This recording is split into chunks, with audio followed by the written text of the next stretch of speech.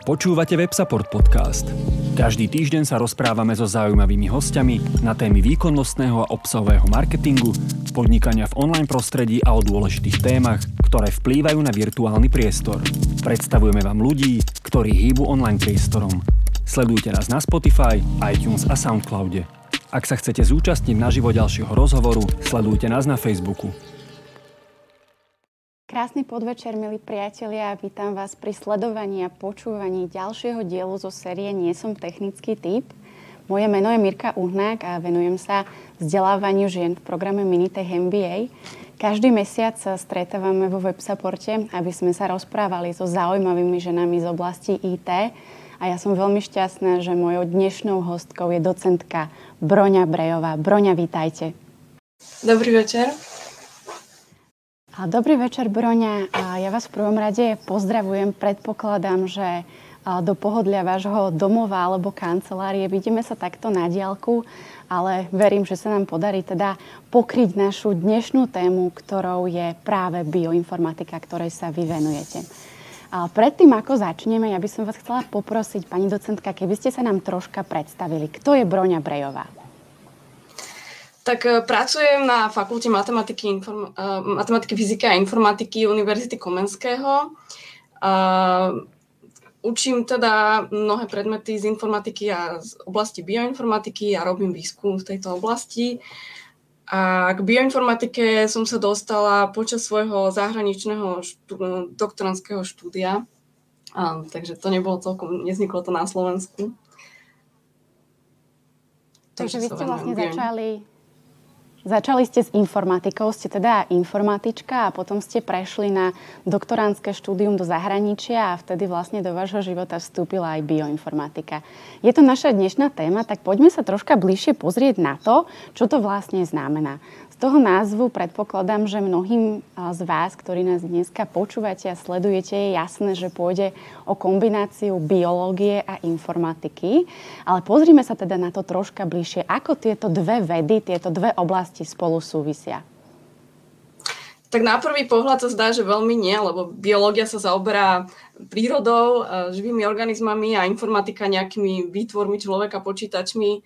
Ale ukazuje sa, že súvisia veľmi hlboko, pretože tak ako v počítačoch ukladáme informácie pomocou 0 a jednotiek, tak bunky si ukladajú informácie v DNA molekulách a ukladajú ich tam v podstate podobným spôsobom, pretože DNA molekula je také dlhé vlákno, ktoré pozostáva zo 4 typov stavebných prvkov, a ktoré si môžeme označiť písmenami ACGT a môžeme si zapísať aj v počítači alebo na papier, ako idú za sebou tieto stavebné prvky, ich tam môže byť naozaj veľmi veľa, milióny.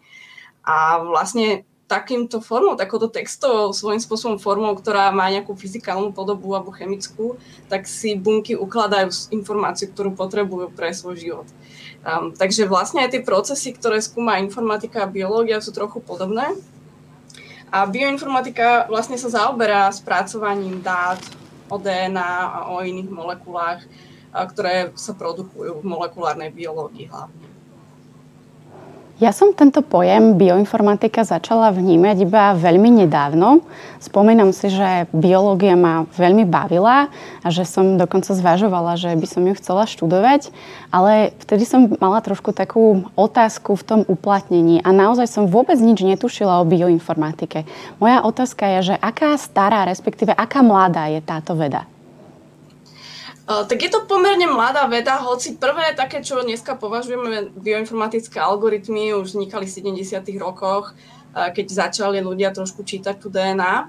Ale veľký rozmach bol potom možno na prelome storočí, tisícročí, keď sa vlastne dokončovalo čítanie ľudského genómu a odtedy to ešte raketovo rastie, pretože sa zlepšujú tie technológie, ktoré nám umožňujú DNA čítať, alebo sekvenovať sa to odborne vraví. A teda na základe toho sa vyvíjajú stále nové aplikácie, čo by sa s tým dalo robiť a stále viac dát, ktoré treba študovať a spracovávať. Takže je to veda, ktorá sa rozhodne rozvíja. Uh-huh. A keby sme sa teda pozreli na to spojenie biológia a informatika, máme si ešte za tým predstaviť nejaké iné ďalšie témy alebo potrebujeme ovládať ešte niečo ďalšie? Ako si to môžeme konkrétnejšie rozobrať? Čo ešte ďalšie obsahuje bioinformatika? Tak ešte tam je dosť veľa matematiky, hlavne pravdepodobnosti a štatistiky. Jednak aj také klasické štatistické analýzy sa robia, ale aj špecializované modely pravdepodobnostné, ktoré boli vyvinuté na napríklad modelovanie evolúcie. Ja si myslím, že pre také naozaj, že chápanie tej dnešnej témy sa poďme skúsiť pozrieť na to, že ako to vlastne v praxi vyzerá. Vy ste už troška načetli, že v bioinformatike teda sa snažíme nejakým spôsobom načítať a pochopiť ľudskú DNA. Skúsime si to troška pretaviť viacej do praxe, že na čo nám takéto niečo slúži? Takže samotné to čítanie samozrejme je nejaký proces akoby fyzikálny, chemický, ktorý robia biotechnológie rôzne. Ale potom teda z tých technológií idú nejaké dáta do počítača a tam už začína to, čo by sme naozaj nazvali bioinformatikou. A na čo nám je to dobré? No tak v prvom rade, keď teda čítame ľudskú DNA, tak to má mnohé aplikácie v medicíne. Môžeme zisťovať, ako rôzne mutácie v tej DNA vplývajú na dedičné choroby.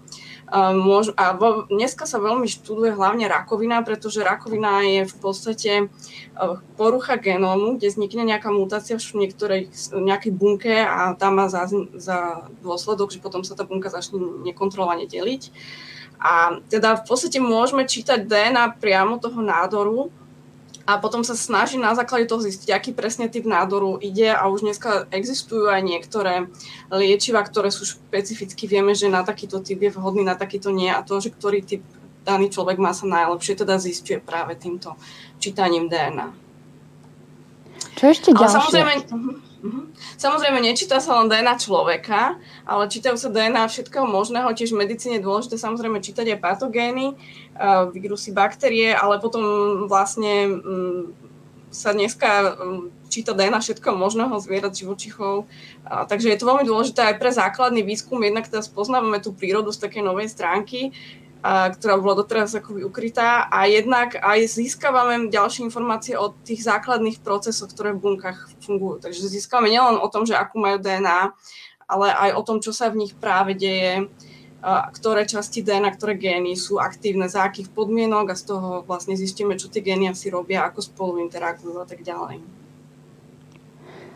Poďme sa teraz skúsiť pozrieť na to, že ako ten proces celý vyzerá. Hovoríme teda o nejakom čítaní DNA. Čo číta DNA? Aké zariadenia používame? Kam sa potom tie informácie posúvajú? Tak tých zariadení, tých princípov, na ktorých to funguje, je veľmi veľa. Z začiatku, alebo aj dodnes sa využívajú dosť také zariadenia, ktoré vnútri v sebe obsahujú enzymy, ktoré vlastne boli extrahované z buniek, treba z baktérií, pretože tým, že bunky majú v sebe DNA, tak majú aj rôzne enzymy, ktoré z toho DNA vedia robiť rôzne veci, napríklad ju kopírovať. A práve tým, že my by sme tu DNA akoby kopírovali a sledovali, čo sa kedy kopíruje písmenko po písmenku, tak môžeme zistiť, aké písmenka tam vlastne sú. A druhý typ technológií, ktorý sa teraz dosť používa, je založený na to, že to DNA prechádza cez nejaký veľmi malý otvor, ktorý sa volá nanopor.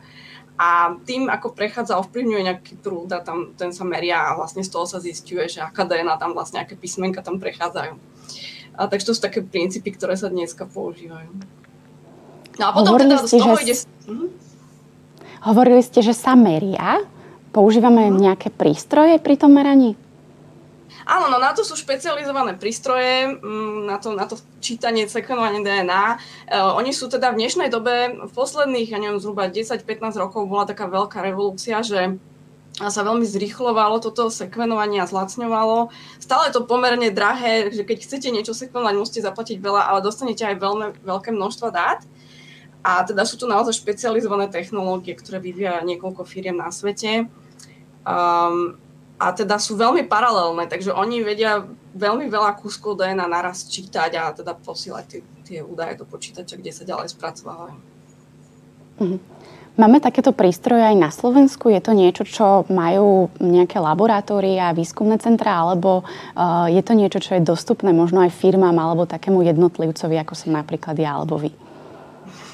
A tak donedávna tie prístroje máme nejaké, boli také dosť veľké a drahé tie prístroje, stáli 100 000 eur a teda aj na Slovensku niekoľko takýchto drahých veľkých prístrojov je na univerzitách.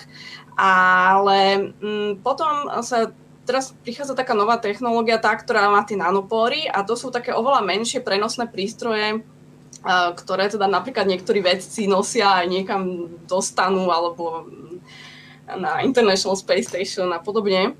A tieto už majú menšiu tú cenu, vlastne si môžete zhruba za 1000 eur kúpiť takýto nejaký prístroj aj s nejakým prvým nejakým experimentom, ale okrem tohto samozrejme potrebujete aj bežné laboratórne nejaké vybavenie, také pre molekulárnu biológiu, ďalšie veci, aby ste pripravili tú DNA do takej formy, ktorá môže ísť do toho prístroja. Tak povedzme si teda, že už dokážeme pomocou prístroja načítať ľudskú DNA, dokážeme ju zobraziť pomocou nejakých tých písmen, ktoré ste spomínali.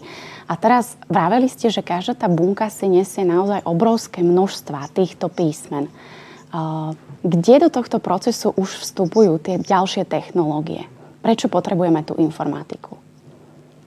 Tak chceme v prvom rade porovnávať. Takže v jednej ľudskej bunke sú zhruba 3 miliardy týchto písmen, keď sme to zapísali.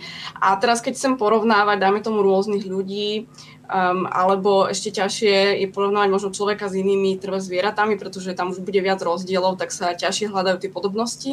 Tak toto je nejaký taký prvý krok, ktorý musím robiť, aby som niečo z toho mala, že chcem porovnávať teda rôzne organizmy navzájom, hľadať tam, čo majú podobné, kde sú rozdiely, čo tie rozdiely by mohli znamenať. A takisto môžem z toho sa dozvedieť niečo o ich akoby minulosti, o ich evolúcii, ktorí sa navzájom viacej podobajú v tej DNA, tak možno majú nejakého spoločnejšiu históriu a tí, ktorí sa viac odlišujú, tak sú menej príbuzní. Takže toto viem z toho získať napríklad. Keď sledujeme tie podobnosti alebo tie rozdiely, tak čo nám to všetko vie povedať? Alebo skúsme uvieť aspoň niekoľko príkladov, že čo sa z toho čítania potom dozvieme a ako nám to pomôže. No takže keby sme, dajme tomu, u ľudí, dvaja ľudia sa medzi sebou líšia v priemere asi v jednom z tých 1000 písmen, čo pri 3 miliardách nám dáva milióny rozdielov. A mnohé z týchto rozdielov nemajú vlastne žiaden vplyv na človeka, ale niektoré majú vplyvy také, že určujú farbu očí a to sa celku je aj zmapované, takéto rôzne, majú vplyv na výšku človeka, ale majú vplyv aj na to, že či máte zvýšené riziko niektorých chorôb.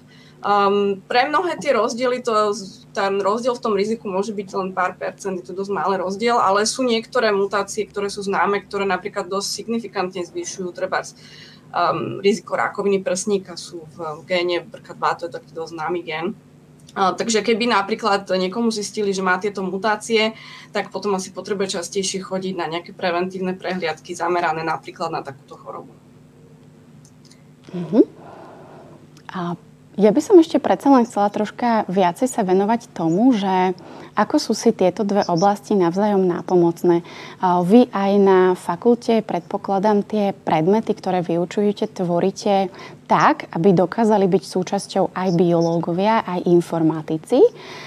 Ako to vyzerá v praxi, že skadiaľ príde nejaká tá otázka, nejaký ten problém a ako títo odborníci navzájom spolupracujú? Tak naozaj je pomerne ťažké. Učím jeden predmet, kde takí zhruba štvrtáci na vysokej škole prídu aj biológovia a informatici. Čo ma celkom fascinuje, že oni pre 4 rokmi možno boli spolužiaci na tom istom gymnáziu a už teraz po 4 rokoch, keď každý sa vlastne fungoval v inom svete, v inej terminológii, tak už možno majú trochu problém pochopiť ten druhý svet. Takže toto je pre mňa taký celkom vždy zaujímavý experiment. No, ale teda, keď pracujeme treba vo vede na nejakých projektoch, tak naozaj to ťažké možno zo začiatku pre čistých informatikov a čistých biológov nájsť tú spoločnú reč, ale teda postupom človek získa skúsenosti z tej druhej oblasti a zlepšuje sa v tej komunikácii a máme viaceré projekty s biológmi, takže myslím, že už si celkom dobre rozumieme. A funguje to teda tak, že tá biológia nám prinesie nejakú otázku a informatika nám pomôže celý ten proces nejakým spôsobom urýchliť, zautomatizovať, uložiť, prečítať a potom znova tí biológovia prevezmú tú iniciatívu a interpretujú ten výsledok? Aspoň ja si to tak predstavujem a možno ma opravte, ak je to inak. Áno, do určitej miery je to tak. Zase už taký bioinformatik, treba ja, keď mám aj pôvodne informatické vzdelanie, tak už viem dosť tej biológie, že trošku viem niektoré veci aj sama interpretovať alebo si naštudovať, ale určite pri takých špecializovanejších otázkach pomáha mať nejakého experta na tú danú oblasť biológa. A teda z časti teda môžete robiť ten bioinformatický výskum čisto tak, že zistíte, že tuto nejakí iní kolegovia vymysleli nejaký program, ktorý volá čo robí a ja budem robiť nejaký lepší program na to isté a v podstate nepotrebujem priamo treba interagovať s nejakým biológom, ktorý má konkrétnu otázku. Sú také typické veci, že napríklad túto ľudskú DNA veľa ľudí číta, veľa ľudí chce sekvenovať a teda veľa ľudí sa zaoberá tým, ako by to čo najlepšie porovnali toho konkrétneho človeka s nejakou tou databázou známych ľudí a z toho získali nejakú informáciu a môžem čisto pracovať takto, ako keby bez toho, aby som stretla nejakého konkrétneho lekára, ktorý má konkrétneho pacienta napríklad. Ale veľmi ma baví aj práve táto spolupráca, kde pracujeme na nejakých dátach, ktoré nie sú možno úplne typické a na nejakých nových zaujímavých biologických problémoch. Mňa by veľmi zaujímal nejaký konkrétny príklad z vášho výskumu. Možno aj tí, čo nás sledujú a počúvajú, si budú lepšie vedieť predstaviť, že čo napríklad môžete v rámci toho výskumu riešiť. Mohli by sme sa skúsiť pozrieť na nejaký konkrétny problém, na treba, či už to bolo sekvenovanie DNA človeka alebo možno nejakého zvieraťa, že čo ste riešili a čo ste zistili? Tak dosť veľa teraz pracujem s vedcami z prírodovedeckej fakulty, s profesorom Nosekom a Tomáškom na takých jednobunkových hubách, ktoré sa volajú kvasinky. A patrí tam aj takéto droždy, ktoré používame do cesta, ale teda tých jednobunkových je veľmi veľa a sú veľmi rôznorodé. A trošku sa to možno ťažšie laicky vysvetľuje, ale zistili sme, že mnohé z nich v svojich bunkách, mnohé veci, ktoré fungujú vo veľa organizmoch rovnako, tak tam zrovna fungujú nejak trochu inak, že keď tá bunka číta tú DNA a teda prekladajú, najprv prepíše to nejaké RNA, potom tam robí proteín, tak nejak tam treba spreskakuje nejaké veci a to bolo také dosť zaujímavé, že sme našli také skákanie. A proste rôzne veci, ktoré tam fungujú dosť netradične a to skúmame. Ale možno z takých zaujímavejších vecí, na ktorých som sa zúčastnila, bolo, že sme analyzovali DNA chytlana obrovského, čo je taká tá obrovská podmorská chobotnica, niekoľkometrová. A v nejakom múzeu mali nejaký starý kus a podarilo sa mi z nej dostať DNA a prečítať ju a my sme tam pomáhali práve hľadať, že ktoré oblasti sú tie gény a potom ďalší veci z iných univerzít skúmali, čo tie gény robia, že v čím sa táto chobotnica líši od nejakých normálnych chobotníc. A dokážeme možno aj zistiť na základe týchto informácií, že na akom území tie organizmy žili? Tak to by bolo asi trochu ťažké. Tak toto sa asi vedelo, že odkiaľ ten exponát pochádza. Neviem presne, ako by sme zisťovali, že kde to žilo. Možno ak by malo nejaké špecifické, typy baktérií v sebe ešte, ktoré sú pre nejaké obdobie, neviem celkom toto, ako by sa zisťovalo. Ale napríklad nám to veľa hovorí o minulosti.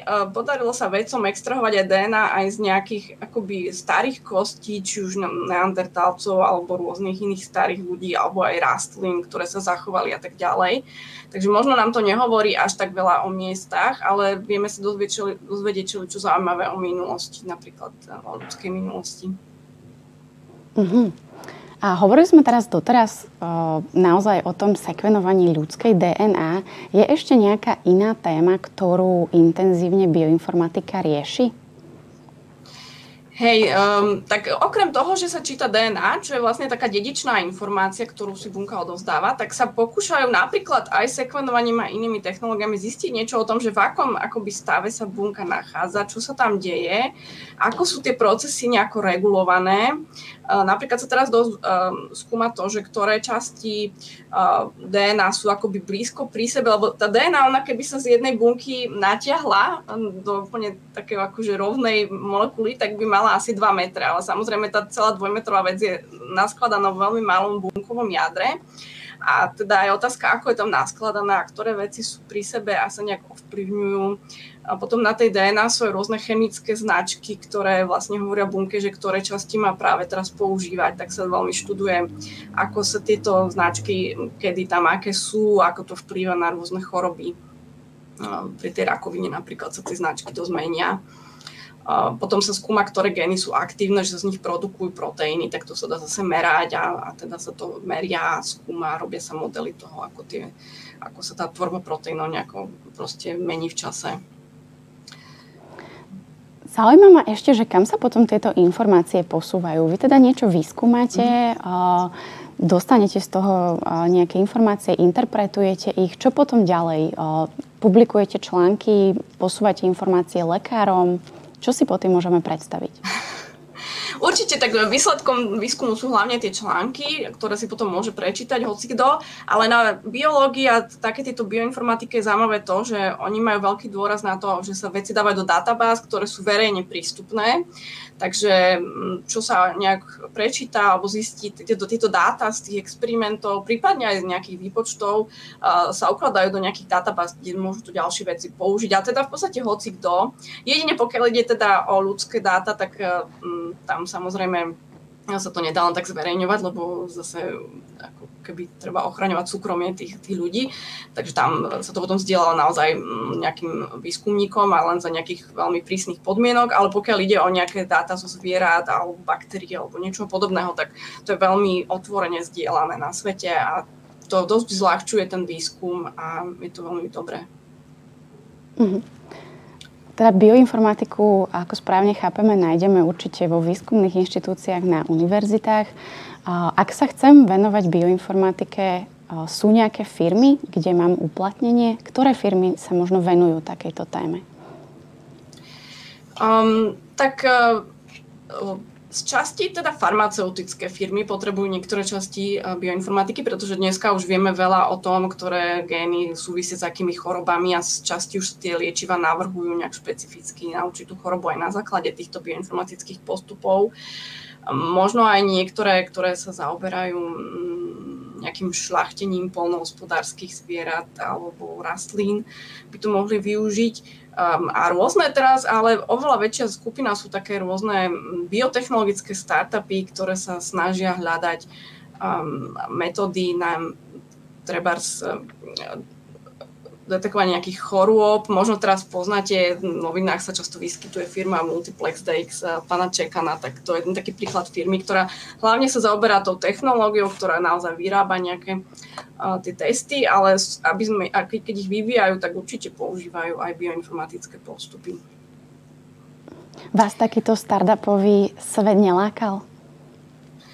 Mne sa celkom páči to akademické prostredie, baví ma aj učenie, takže som celkom spokojná na univerzite. Jasné.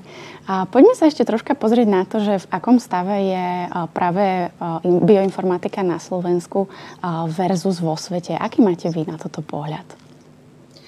Tak postupne to aj na Slovensku trochu rastie, ale myslím si, že stále sa tu tomu venuje v porovnaní so zahraničím dosť málo ľudí. Takže je tu priestor, keď záujemcovia určite je ešte čo robiť. Takže je to, myslím, dobrá oblasť, ktorej sa dá venovať.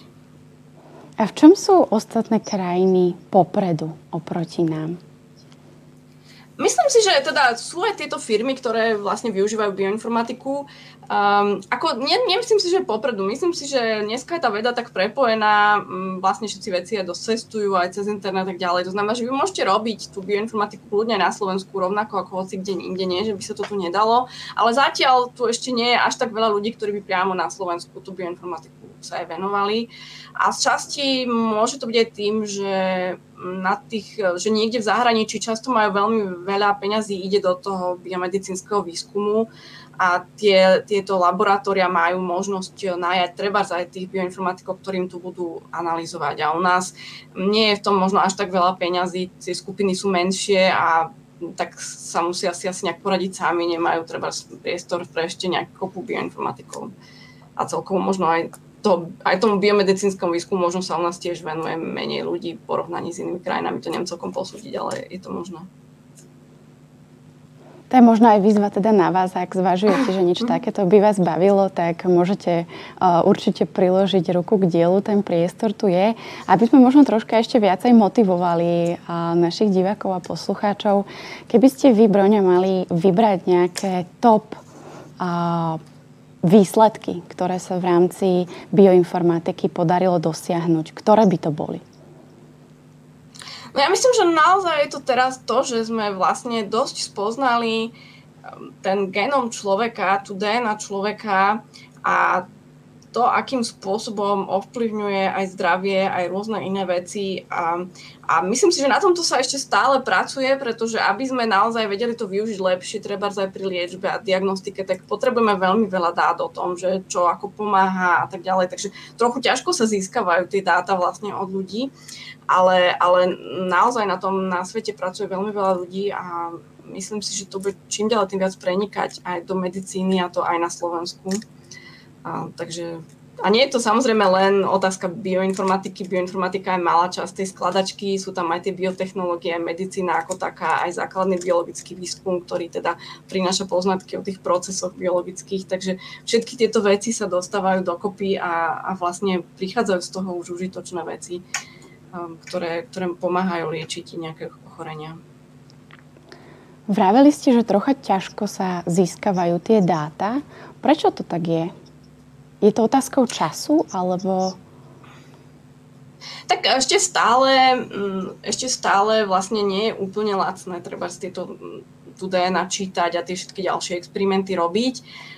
Ale navyše teda potrebujete aj vedieť, čo sa s tým človekom ďalej dialo, že dobre, môžete mu odobrať nejakú jednu vzorku v nejakom danom čase a nejak ju spracovať, ale potom, pokiaľ teda má, dajme tomu, nejaké ochorenie, tak teraz chcete vedieť, či takéto, dajme tomu, naordinujú nejaké liečivo, potrebujete vedieť, či mu to zabralo, akým spôsobom.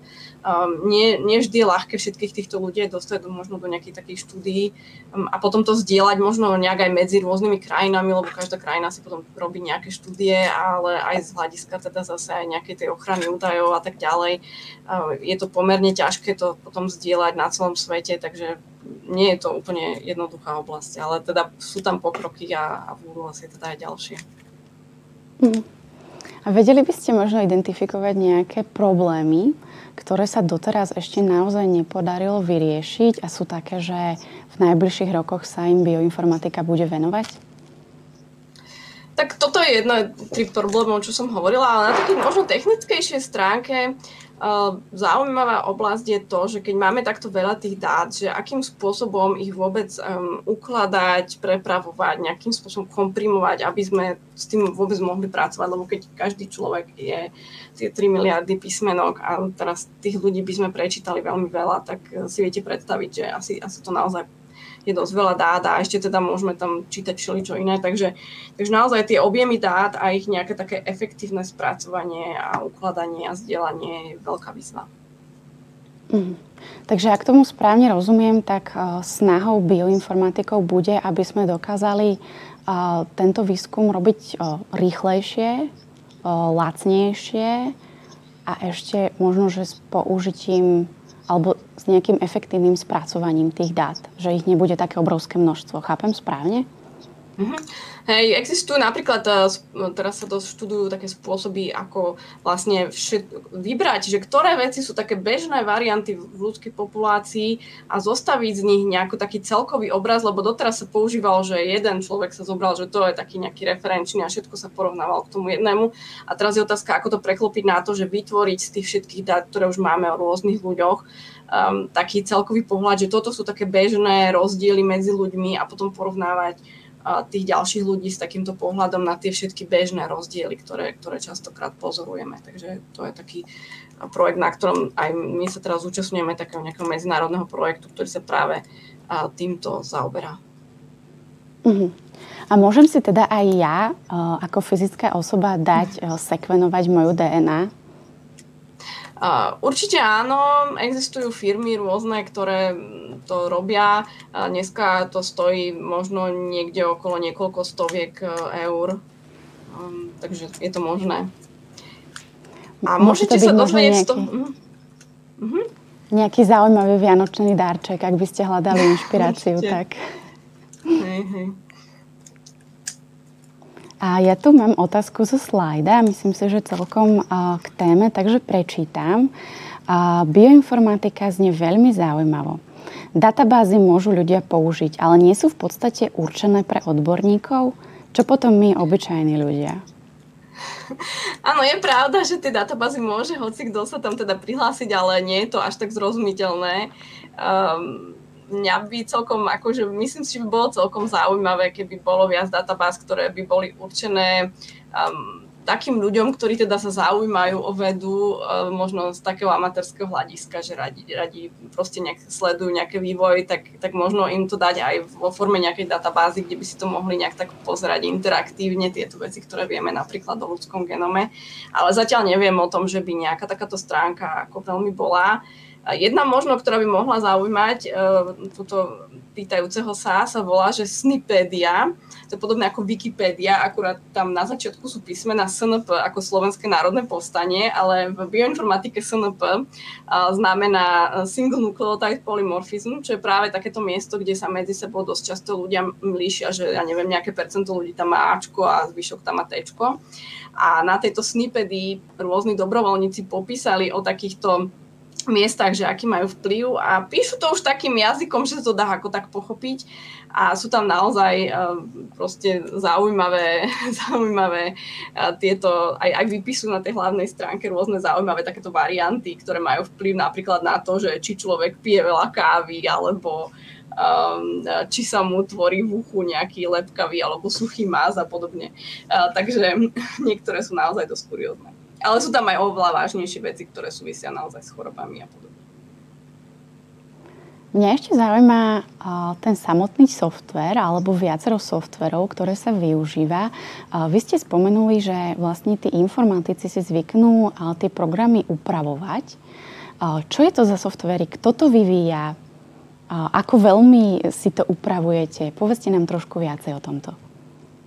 Tak vlastne dosť veľká časť bioinformatického softvéru vyvíjajú práve bioinformatici na univerzitách. Vlastne v našej skupine vyvíjame rôzny softvér a na celom svete sú skupiny, ktoré vyvíjajú softvér. Väčšinou ho voľne zdieľajú niekde na GitHub, potom si to môžu ďalší bioinformatici a biológovia stiahnuť a použiť, alebo samozrejme prípadne môžu aj pokračovať v tom vývoji, pokiaľ majú záujem.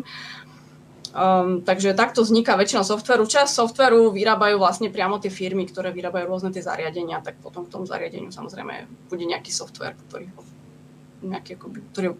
pomáha využiť.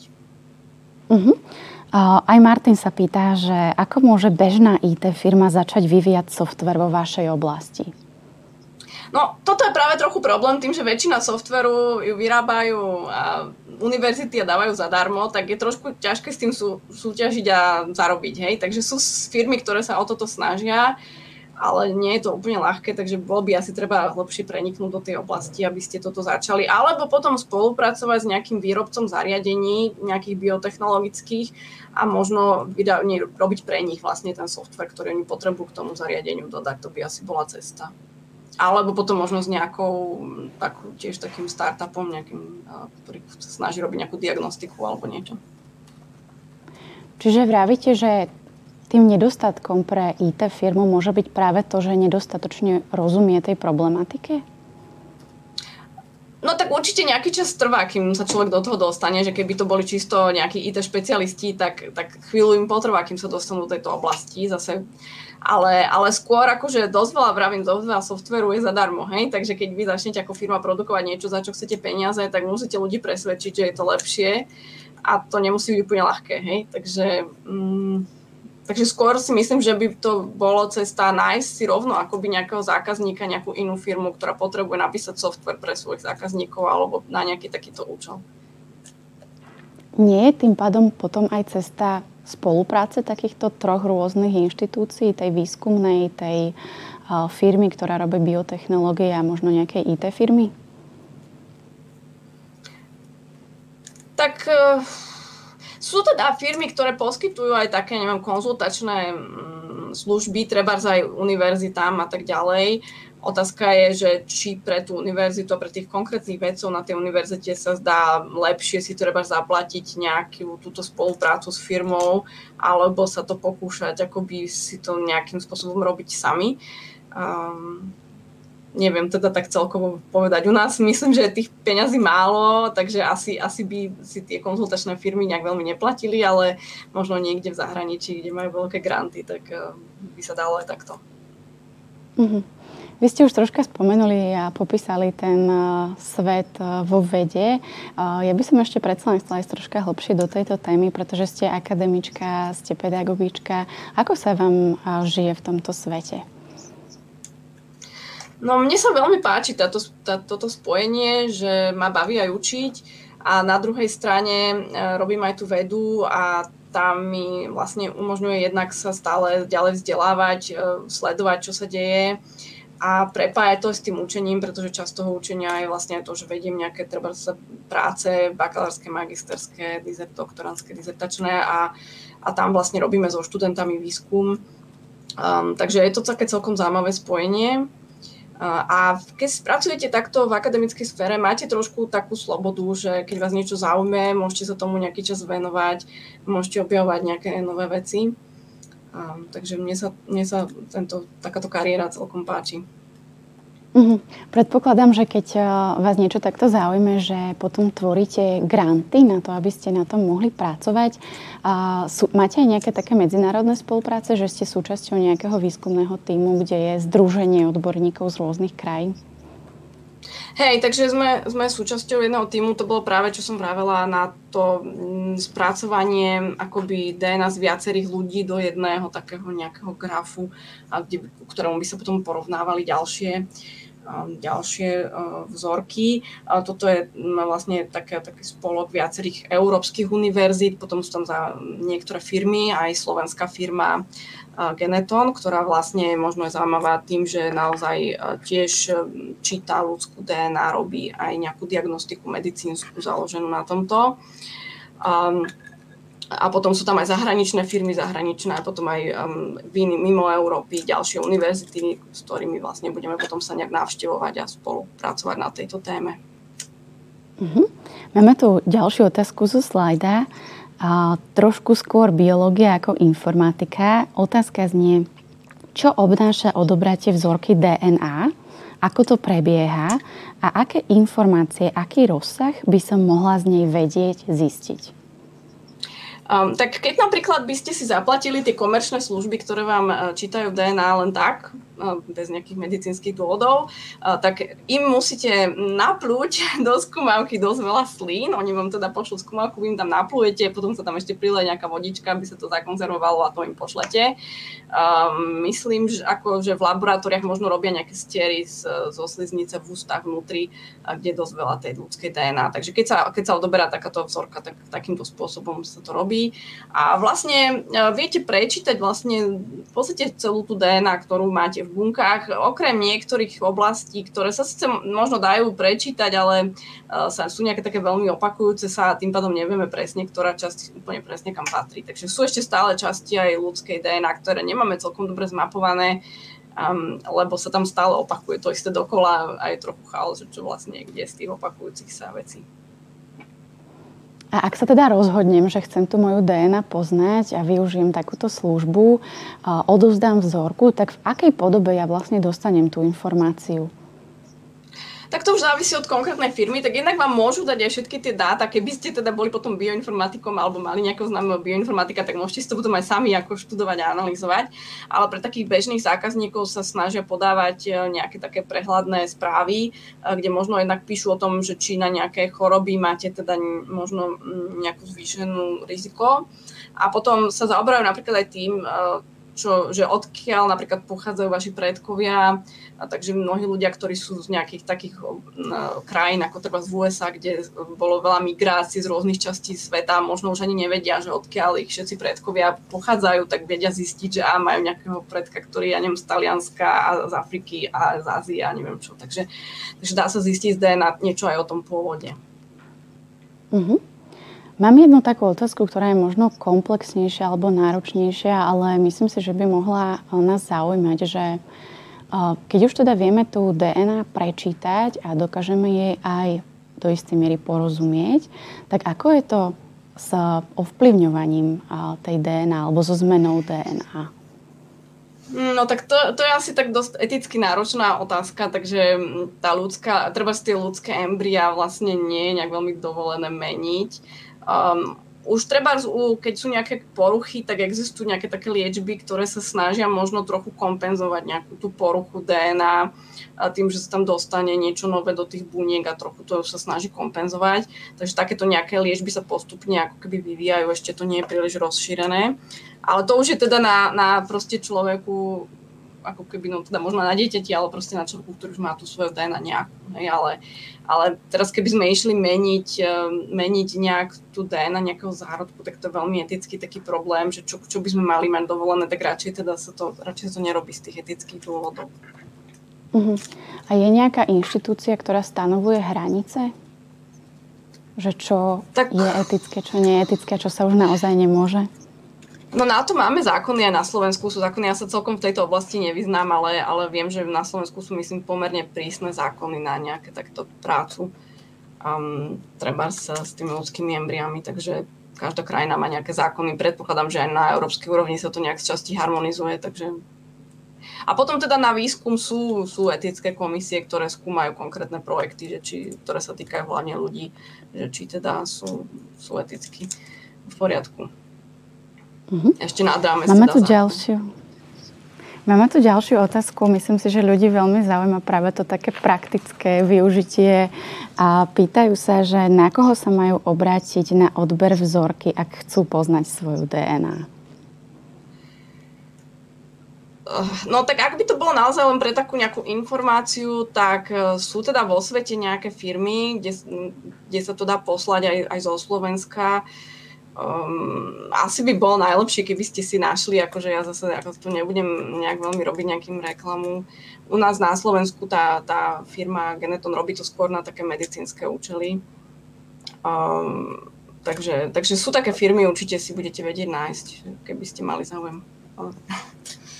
Takže odporúčame ešte pogoogliť v tejto otázke. A ja mám ešte jednu takú tému, ktorej by som sa chcela dneska troška venovať. Ja si myslím, že mnohých z nás, alebo naozaj, že každého z nás ovplyvňuje tá súčasná pandémia. Poďme si skúsiť troška povedať niečo viac o tomto. Aké témy, aké otázky rieši bioinformatika v súvislosti s pandémiou? Tak naozaj nám asi trošku pomohlo, že tieto technológie a bioinformatika, že vedia, že majú tie schopnosti dneska, ktoré možno ešte pred nejakým časom nemali. Takže napríklad v Číne, keď sa tá choroba objavila, tak sa nevedelo, oni vlastne tí ľudia mali nejaký zápal plúc a nevedelo sa možno, že čo to vôbec spôsobuje. Ale čínskym vedcom sa podarilo veľmi rýchlo vlastne prečítať tú genetickú informáciu, ktorá tam v tom víruse vo forme RNA a publikovať to naozaj v priebehu pár týždňov. A to potom pomohlo, jednak sa zistilo, že treba sa to podobá trochu na ten starší SARS z roku 2003, takže možno to dalo nejaký hint lekárom, že čo tak môžu čakať. A jednak to pomohlo potom vyvinúť tie PCR testy, ktoré sa dneska používajú na testovanie, pretože na to, aby ste robili ten PCR test, potrebujete zobrať nejaké 2 konkrétne kúsky toho vírusu a nejakých použiť v tom teste. Takže na to potrebujeme vedieť, ako vyzerá tá RNA vírusu. A potom teda neustále dochádza k tomu, že sa čítajú ďalšie vírusy a sledujú sa v nich mutácie. Je stále taká nejaká obava, že či sa neobjaví nejaká super nebezpečná mutácia, ktorá by vlastne ten vírus ešte zhoršila, alebo ktorá by mohla napríklad spôsobiť, že testovanie nebude účinné, pretože to bude zrovna v tej oblasti, ktorá sa používa na testovanie. Takže dochádza k sledovaniu tohto vírusu. A čo môžeme aj získať z toho, že čítame tento vírus, je, že môžeme sledovať, akým spôsobom sa prenáša v rámci celého sveta, že či ako veľmi sa medzi rôznymi krajinami ten vírus prenáša. Dosť je zmapovaná taká tá história tých počiatkov pandémie, kde napríklad sa to dostalo z Ázie do Európy a potom v niektorých častiach z Európy sa to začalo šíriť a potom napríklad z Európy sa to dostalo do mnohých častí sveta, takže Európania to dosť rozniesli aj do Severnej Ameriky, aj do treba z Afriky, Južnej Ameriky. Takže takáto história sa dá dosť dobre sledovať tým, že opakovane čítame vzorky toho vírusu a sledujeme jednak históriu, ako sa to šíri a sledujeme, či sa tam teda neobjavujú nejaké zvláštne mutácie. Aký názor má bioinformatika na ten samotný pôvod pandémie? Tak tam teda žiaľ nemáme až také dobré dáta. Je jasné, že najbližší iný vírus, ktorý sa na to podobá, je z netopierov, ale ten je ešte pomerne vzdialený, pravdepodobne niekoľko rokov alebo až desiatok rokov a nevieme, kde je ten, ktorý je dneska ľudský, že kde bol, že či sa vyvíjal tiež v netopieroch alebo v nejakých iných živočíchoch, alebo či dokonca v nejakých ľuďoch v nejakej odľahlej oblasti. Takže nevieme presne, že kde bol do toho, ja neviem, decembra, kedy bol objavený minulého roku. Je niečo, čo vie bioinformatika spraviť v súvislosti s nejakou možno prevenciou alebo s nejakým zastavením šírenia? Tak toto asi nie. Ako vravím, svojím spôsobom tie bioinformatické postupy pomohli trebárs k tomu testovaniu, hlavne tomu PCR testovaniu. A teda môžeme to pomáhať monitorovať. Možno keby boli známe nejaké mutácie, ktoré majú vplyv na liečbu, tak toto by sa dalo využiť pri liečbe, že by sa prečítal ten vírus konkrétneho pacienta a podľa toho by sa, ale zatiaľ ešte také nemáme nejaké informácie, že by nejaké mutácie mali vplyv na to, že ako máme človeka liečiť. Ale nejakému predchádzaniu tam naozaj asi treba ten odstup a ruky a rúško a tak ďalej. Tam asi nám počítače veľmi nepomôžu.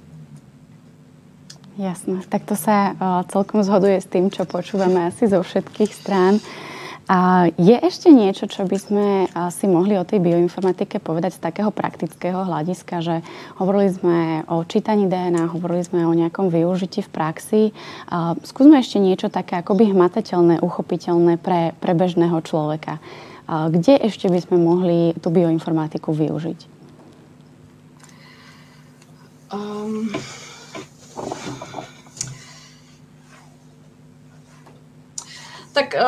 Dosť sa naozaj, tak neviem využiť, no praktické využitie najväčšie v tej medicíne.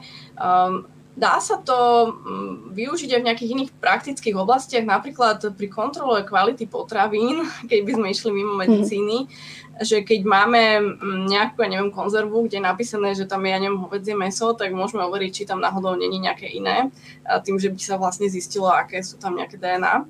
A aj pri nejakej takej ochrane zvierat a podobne, takže takéto nejaké veci sa dajú robiť.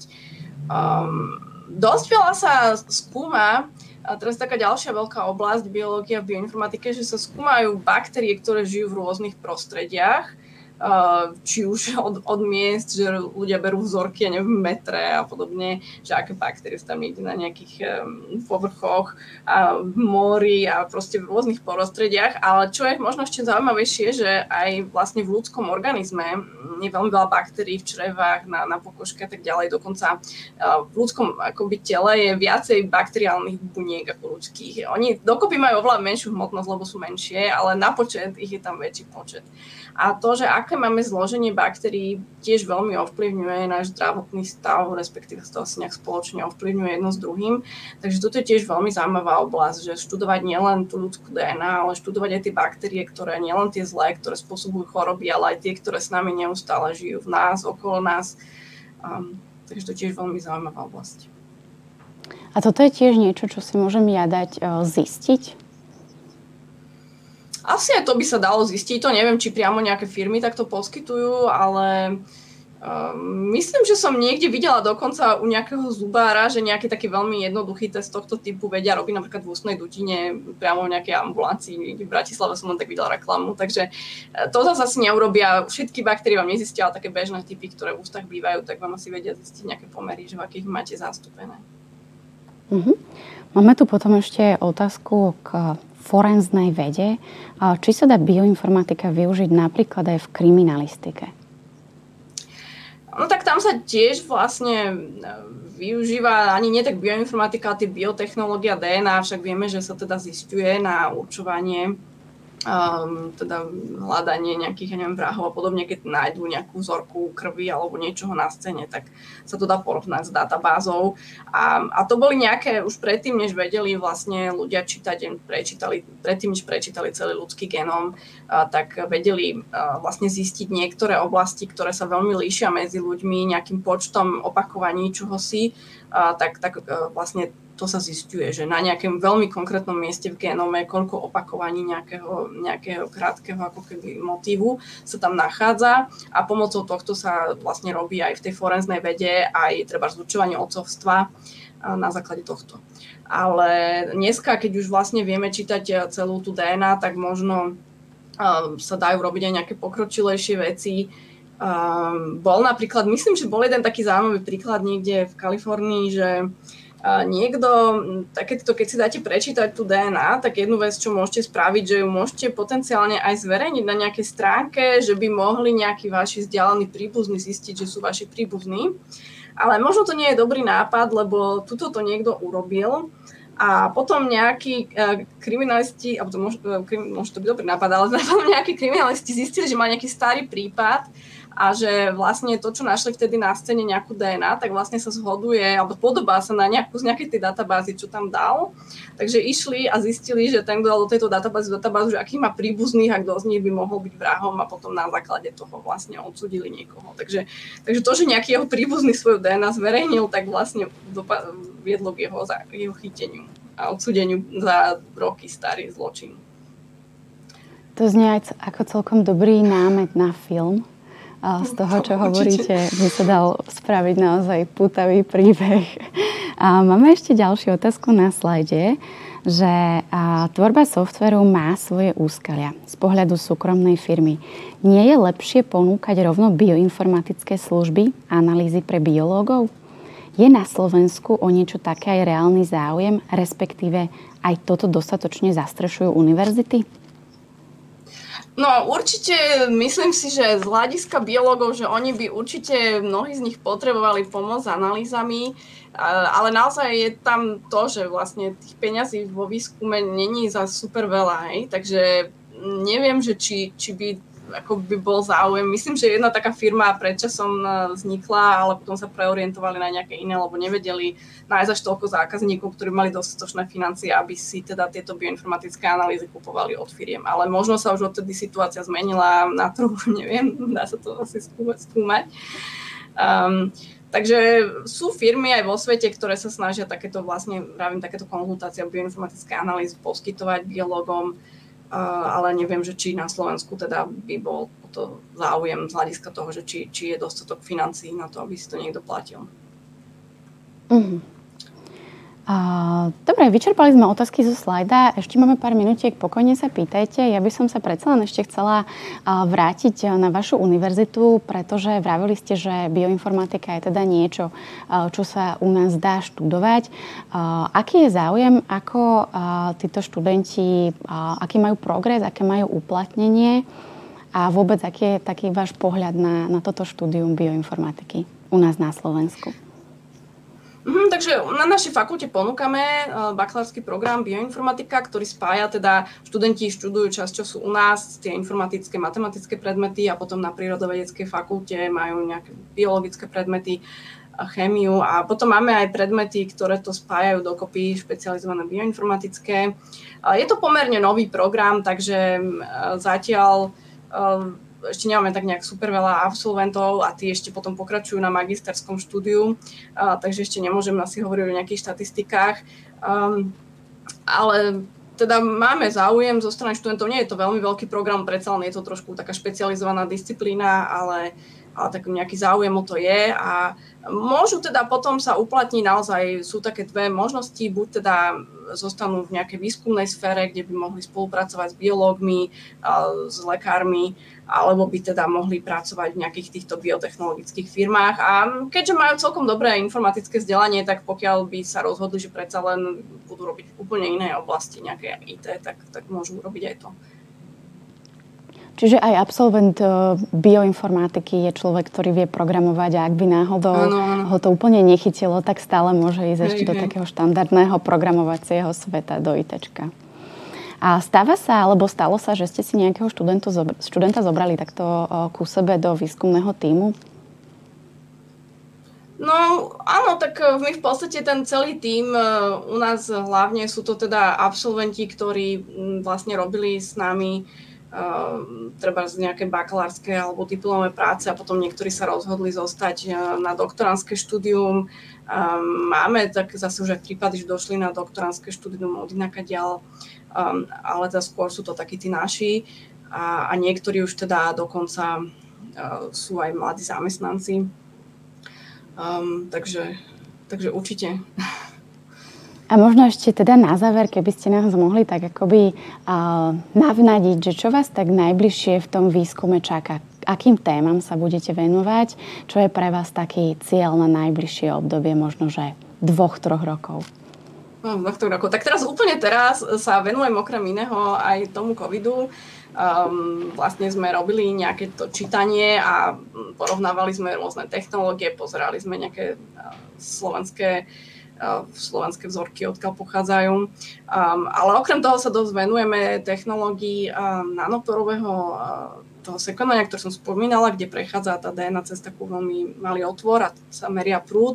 A máme mnoho projektov, ktoré sa týkajú toho, ako najlepšie spracovať dáta z tejto technológie, akým spôsobom možno ich akoby aj dokonca prekladať tie číselká do naozaj tých písmen, ktoré chceme, ako potom porovnávať tie výsledky, pretože táto technológia má takú trochu nepríjemnú vlastnosť, že má pomerne dosť chýb robí a vlastne sa s tým bojuje tým, že sa to číta viackrát a potom sa tak nejak svojím spôsobom hlasuje a sa dúfame, že to, čo prehlasuje ostatných, že to nebudú teda chyby. Takže rôznym spôsobom spracovávame tieto výsledky, aby sme odstránili čo najviac chýb a vedeli to nejakým rozumným spôsobom využiť na rôzne otázky. Takže tomuto sa dosť veľa venujeme v našom výskume a teda ešte predpokladám, že niekoľko rokov budeme. Toto ma celkom ešte zaujalo, tá chybovosť. Ako si to máme predstaviť? Hej? Že dá sa to vyčísliť v percentách?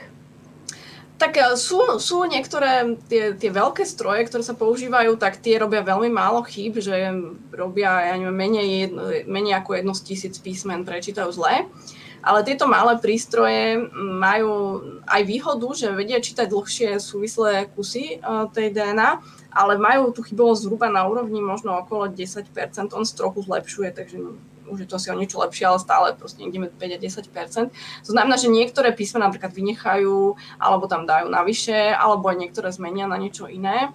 Ale deje sa to trošičku takým možno náhodným spôsobom, takže naozaj, keď to isté prečítam viackrát, tak sa vždy tá chyba urobí niekde trošku inde a teda mali by prevážiť, keďže 90% písmen je dobré, tak mali by prevážiť v takom nejakom hlasovaní tí dobrí a mala by som dostať správny výsledok.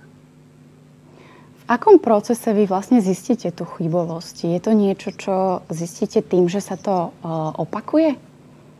Hej, a prípadne sa to teda číta rôznymi tými prístrojmi. Ten jeden, ktorý robí veľmi málo chýb, tak tomu teda dajme tomu oveľa viac veríme a potom sa to porovná s týmto, ktorý robí viac chýb a dá sa zistiť, že áno, tuto proste týchto 10% je zle. A môže sa stať, že nejaká chyba vám úplne ujde, že ju naozaj neodhalíte? A čo to vlastne potom môže spôsobiť? No tak toto je v bioinformatike taká nepríjemná vec, že veľa z týchto dát, ktoré máme, tak majú rôzne typy chýb a šum a všeličo a treba sa s tým naučiť trošku ako keby žiť, ale stále kontrolovať. No tak samozrejme, že bolo by veľmi zle, keby na základe chyby sa robili nejaké medicínske zlé rozhodnutia. Takže asi pred akýmkoľvek závažným rozhodnutím je dôležité čo najviac kontrolovať tie veci, že či mám tie dáta správne, ale toto platí stále, aj keď robím menej dôležité rozhodnutia, tak proste stále treba kontrolovať, obzvlášť keď vyjde niečo nečakané, ale to asi platí všeobecne v nejakej takej dátovej vede, že stále si treba tie dáta kontrolovať, strážiť, opravovať a pozerať sa, či to, čo mi vychádza, dáva zmysel a či to sedí s tým, čo mám. Takže to stále robíme aj my. Dnešný rozhovor s vami mi dal také poznanie, ktoré sa zvykne veľmi často opakovať v našich diskusiách, že je to naozaj taká neustála, vytrvalá práca a takisto proces takého neustáleho učenia, čo vnímam, že je naozaj v oblasti IT spoločné. Takže sa mi to potvrdilo aj v našej dnešnej diskusii. A pani Brejová, keby ste mali zhrnúť našu dnešnú diskusiu do pár vied, možno do 2-3 kľúčových poznatkov, ktoré by sme všetci o bioinformatike mali vedieť, čo by to bolo? No tak naozaj, že máme v tých bunkách 3 miliardy písmen, ktoré naše bunky neustále používajú na to, aby vytvárali proteíny, ktoré potrebujú pre svoju činnosť a že môžeme teda tieto navzájom si tieto naše DNA porovnávať a zisťovať, v čom sme každý jedinečný. Tak to znie naozaj výborne. Pani docentka, ja vám veľmi pekne ďakujem za to, že ste boli mojou dnešnou hostkou, že ste si vyhradili hodinku na to, aby ste aj nám, nadšencom a fanúšikom technológií, vysvetlili, čomu sa venuje bioinformatika. A ďakujem takisto vám, milí diváci a poslucháči, za to, že ste nás počúvali a sledovali a ja sa budem tešiť zasa na budúce už čoskoro pri ďalšej zaujímavej IT téme. Majte ešte pekný večer.